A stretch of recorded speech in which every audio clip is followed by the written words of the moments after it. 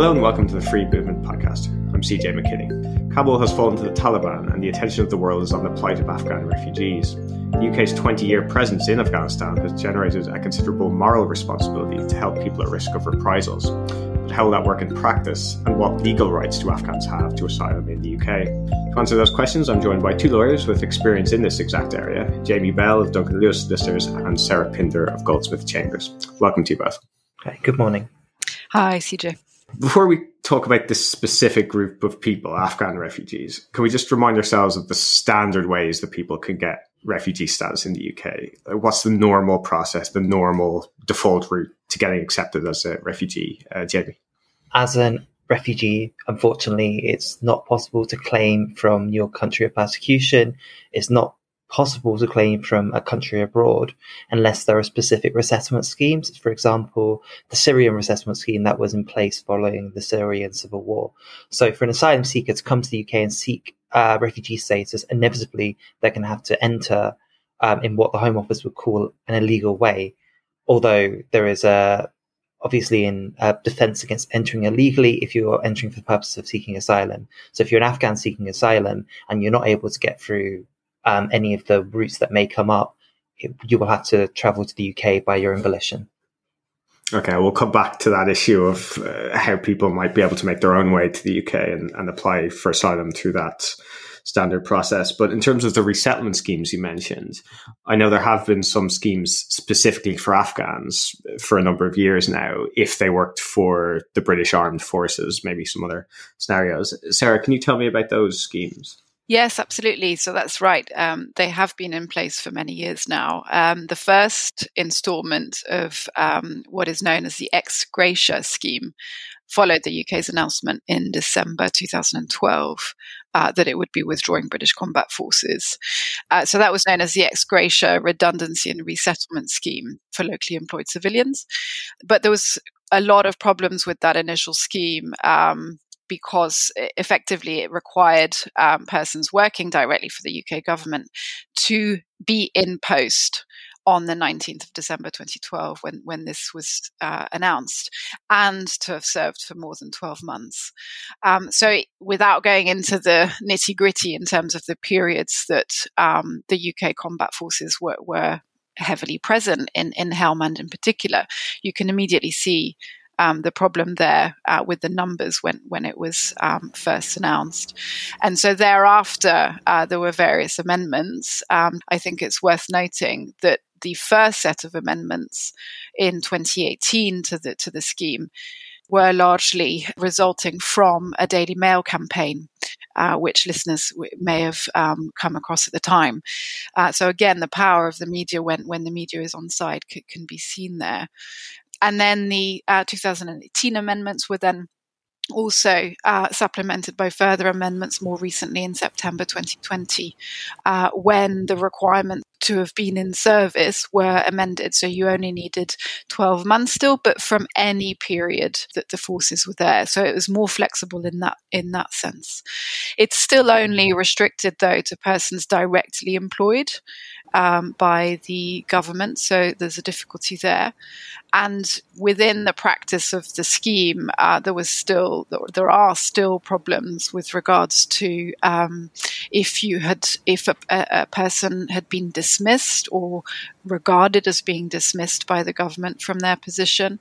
So it's a scheme that has morphed, but that still includes many problems in terms of its implementation and who it excludes.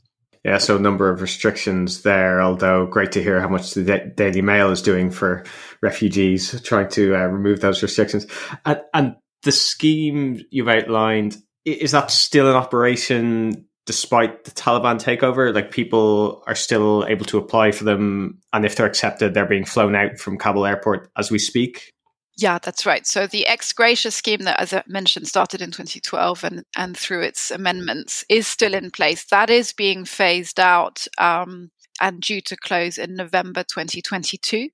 But in April of this year, so April 2021, the government announced the ARAP policy, so Afghanistan Relocations and Assistance Program. That is open-ended as far as it's been announced so far. So that's indefinite and can continue, obviously, to be in place. It will be, in terms of returning to your question, it will be in relation to the practicalities of how persons can apply. At the moment, under ARAP and the ex gratia scheme, that is processed by the embassy in Kabul, which, as we know, had to relocate to the airport. It's difficult to see how processing will continue there, and so we just have to await further announcements. Okay, so those were the existing resettlement schemes, the ex gratia one that is winding down next year and the ARAP one that's open-ended. What about, there's a new one then that the government announced in response to the latest developments on the 18th of August. It's launched the Afghan Citizens Resettlement Scheme. This is a third resettlement program for Afghans, 5,000 people this year, 20,000 over the next few years.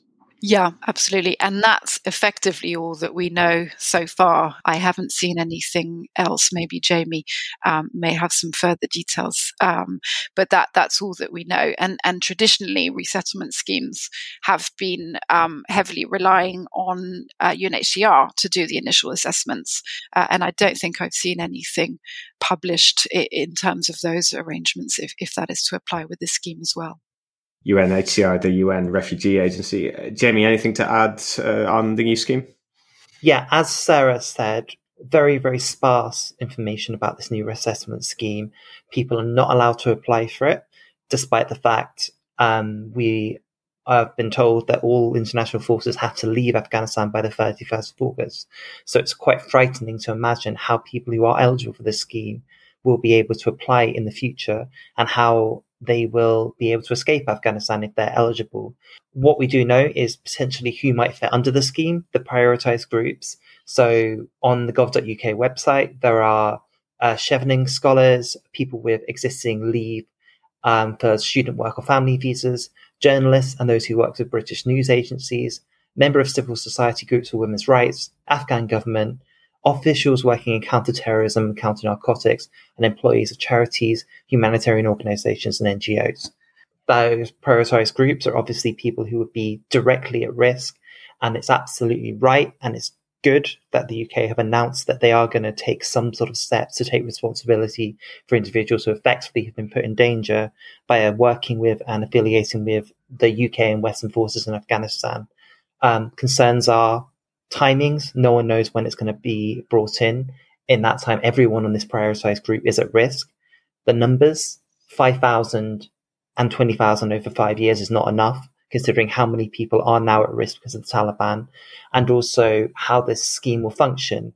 I'm a veteran of working with the Dub scheme in Calais and seeing how it was like pulling teeth, getting anyone to be seen, anyone to be recognised and brought over to the UK.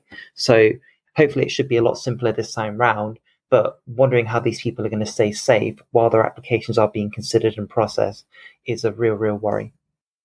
Yeah, if it's not even open yet and the airport is closing in the next 24 hours, it's hard to see how exactly it's going to shake out. And the priority groups you mentioned, I suppose that makes it different from the Syrian scheme because there are this set of criteria of who will be prioritized, whereas the Syrian scheme, that was more down to the UN Refugee Agency to pick people it thought was suitable, right? So it sounds like it'll be subtly different in that way.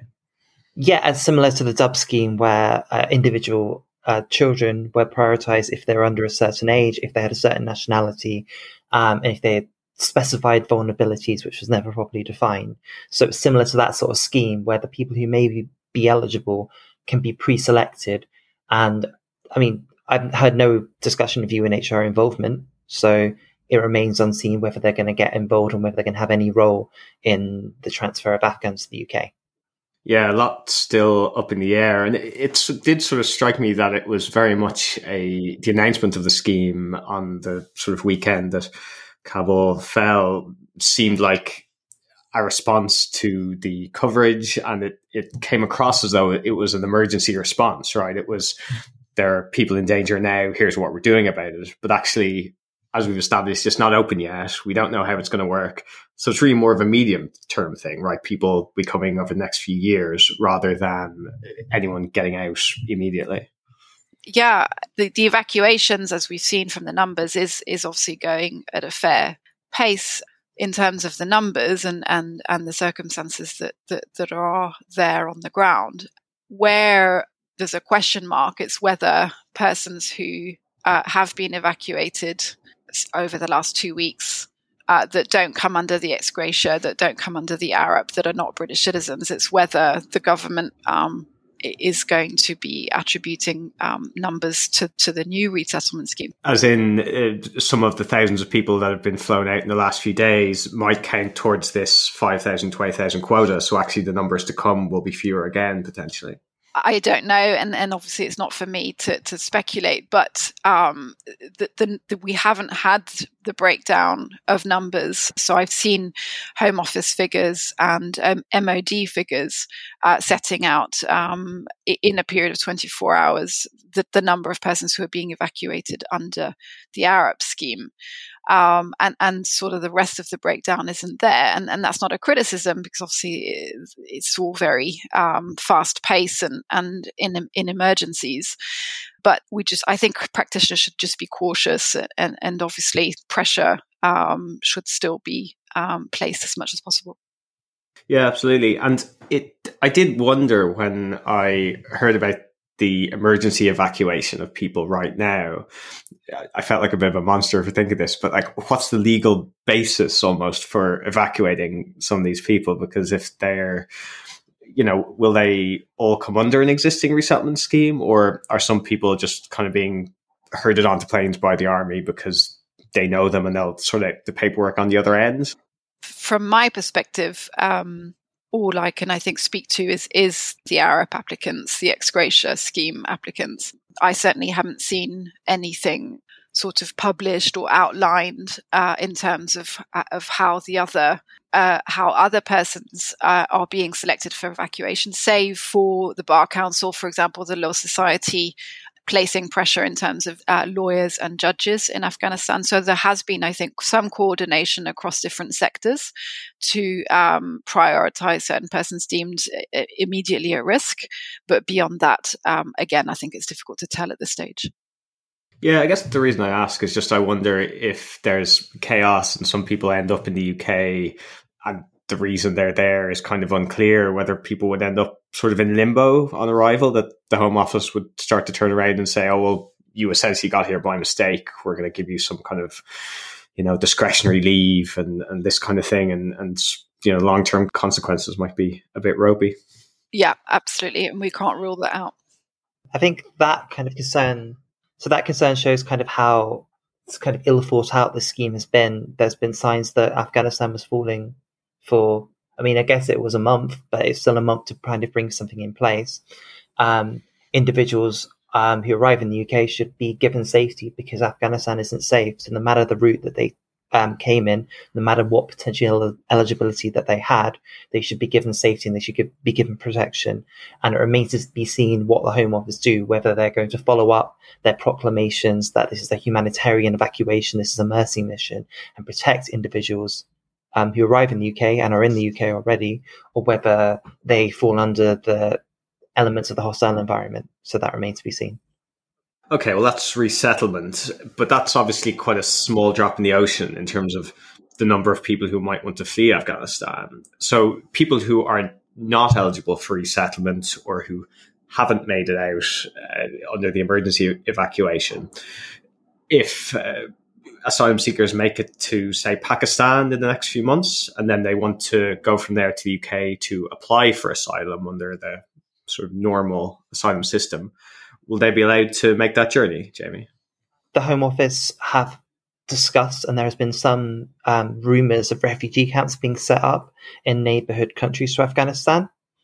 If they come in, then similar to the Syrian scheme, people can be processed and people can be transferred to the UK once their application is approved. And hopefully they can remain in relative safety while their application is processed, albeit in complete poverty, as these refugee camps often bring to those who live within them. Those who try to travel through normal routes That remains to be seen how they'll be treated when they arrive in the UK. There's been a lot of public pronouncements, and there's obviously the Nationality and Borders Bill making its way through Parliament, stating that those who arrive illegally in the UK will be at risk of having their claims not processed in the UK. I think it will be an absolute moral and outrage and a breach of so many of the UK's international obligations if these Afghans who are acknowledged to have been fleeing a despotic regime where their life is at risk are not going to have their asylum claims processed in the UK because they couldn't wait years and years for the UK to consider as to whether they're going to be picked or not.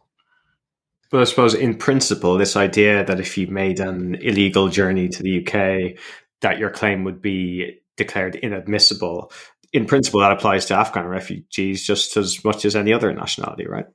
In principle, yeah. And considering that Afghan refugees are probably going to make up a significant proportion of those who arrive in the UK in the future, it will certainly apply to Afghans if these provisions are put in place and are enforced.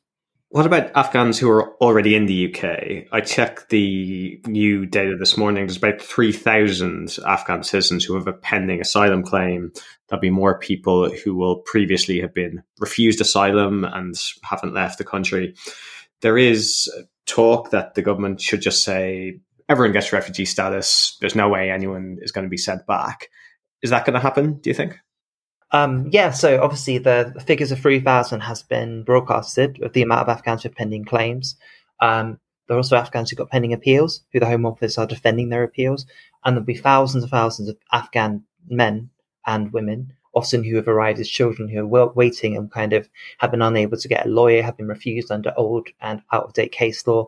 They're all waiting, they're all hoping that an amnesty will be brought in to make it as easy as possible for Afghans to be recognised as refugees in the UK. Whether that happens in future, we don't know. The Home Office have been very, very quiet about it. What we do know is that the Home Office are putting a block on Afghan cases and considering Afghan cases, and they are seeking adjournments in existing appeals. So they're showing no sign of wanting to do this expeditiously. They're attaching a wait-and-see approach. So despite, again, acknowledgement of the humanitarian crisis in Afghanistan, this hasn't yet been filtered down to Afghans in the ground and Afghans already in the UK who should be recognised as refugees but haven't been yet. So they're playing for time when it comes to these pending cases, pending appeals, and we just don't know whether there'll be an amnesty or not. Yeah, well, on Monday morning after Kabul fell, the first thing the Home Office did was withdraw their policy notes on Afghanistan and then started advising their caseworkers to seek adjournments in cases in the First Tier Tribunal. So it seems to me that there was an immediate response that could have been done, acknowledging that these cases are now meritorious and should be allowed, but that hasn't been done. Instead, they're carefully considering their policy position and effectively identifying whether this new Afghanistan will put everyone at risk. So that's what's currently happening. Sarah, is it automatically the case, I suppose legally speaking, that any Afghan citizen would have a valid fear of persecution if they were to be sent back, just because the Taliban are now in power? Do they not need to show that they individually have a well-founded fear of persecution, just like any other asylum seeker? Well, I think that the latter would seem to be the Home Office's approach, and I think ties in with what we've just heard Jamie share. And I think it can also be contrasted with, you mentioned amnesty, but we also used to see policies of granting 4 years of exceptional leave to remain when countries were in a state of conflict or returns were not feasible.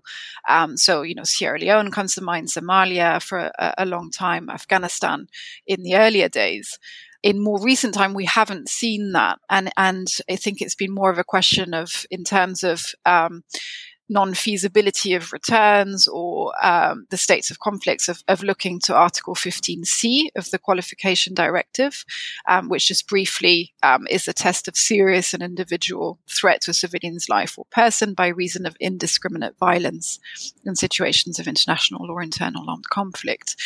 So that obviously featured heavily with claims from Iraq, for example, when there was debates between the two parties, appellants and the Home Home Office for contested areas.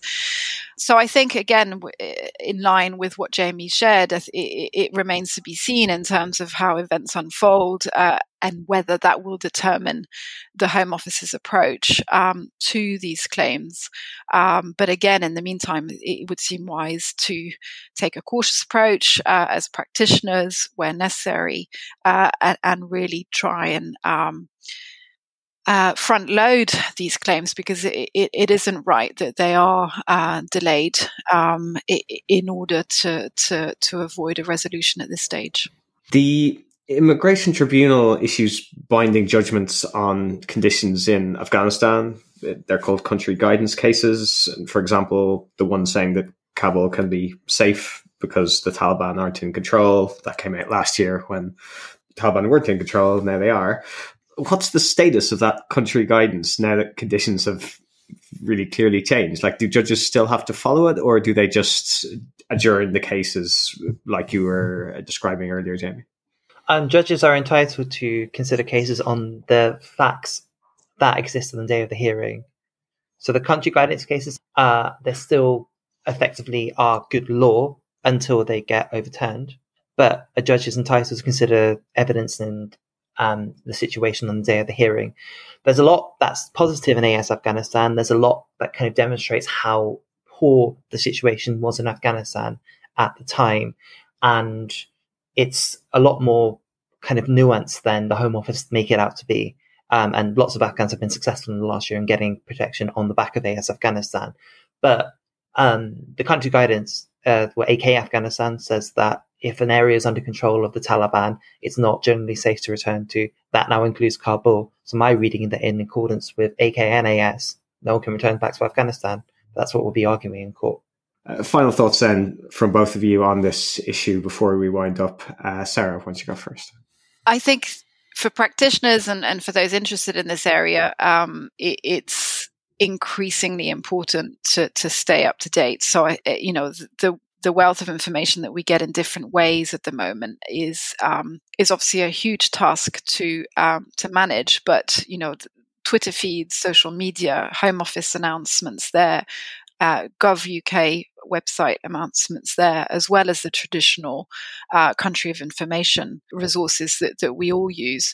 So I think if we are to do our client service, we need to stay as up to date as possible, and that does mean work pressures, but also to just be cautious at this time, because it's such a fluid and obviously urgent situation. That sounds sensible. Jamie? For many years, Afghans have been kind of forgotten, and they've been processed and rejected within the UK asylum system. Afghans haven't been believed when they've been explaining what the situation is on the ground in Afghanistan and how much control and influence the Taliban have. Now, they've all proven to be correct, and I think it's incumbent on individuals who are helping Afghan asylum seekers to keep the pressure up and to make sure that they're properly represented and that they're properly supported in this new world, and that we cannot allow the Home Office to try to argue that the Taliban have changed and that the situation on the ground is such that people can return if they pretend not to have any Western ideology. It's very important to keep the pressure up and to make sure that this massive group of asylum seekers who have been historically let down are now properly supported and are allowed to kind of live in safety in the UK. Well, I know you'll be doing your very best with your clients to ensure that happens. Thanks very much for joining us, Jamie Bell from Duncan Lewis Solicitors and Sarah Pinder from Goldsmith Chambers. This has been a podcast from Free Movement, a website covering all aspects of UK immigration and asylum law. Visit us at www.freemovement.org.uk. We'll be back with the next episode of this podcast, which is our monthly update with myself and our editor, Colin Yeo, on Friday the 10th of September. Until then, thanks for listening.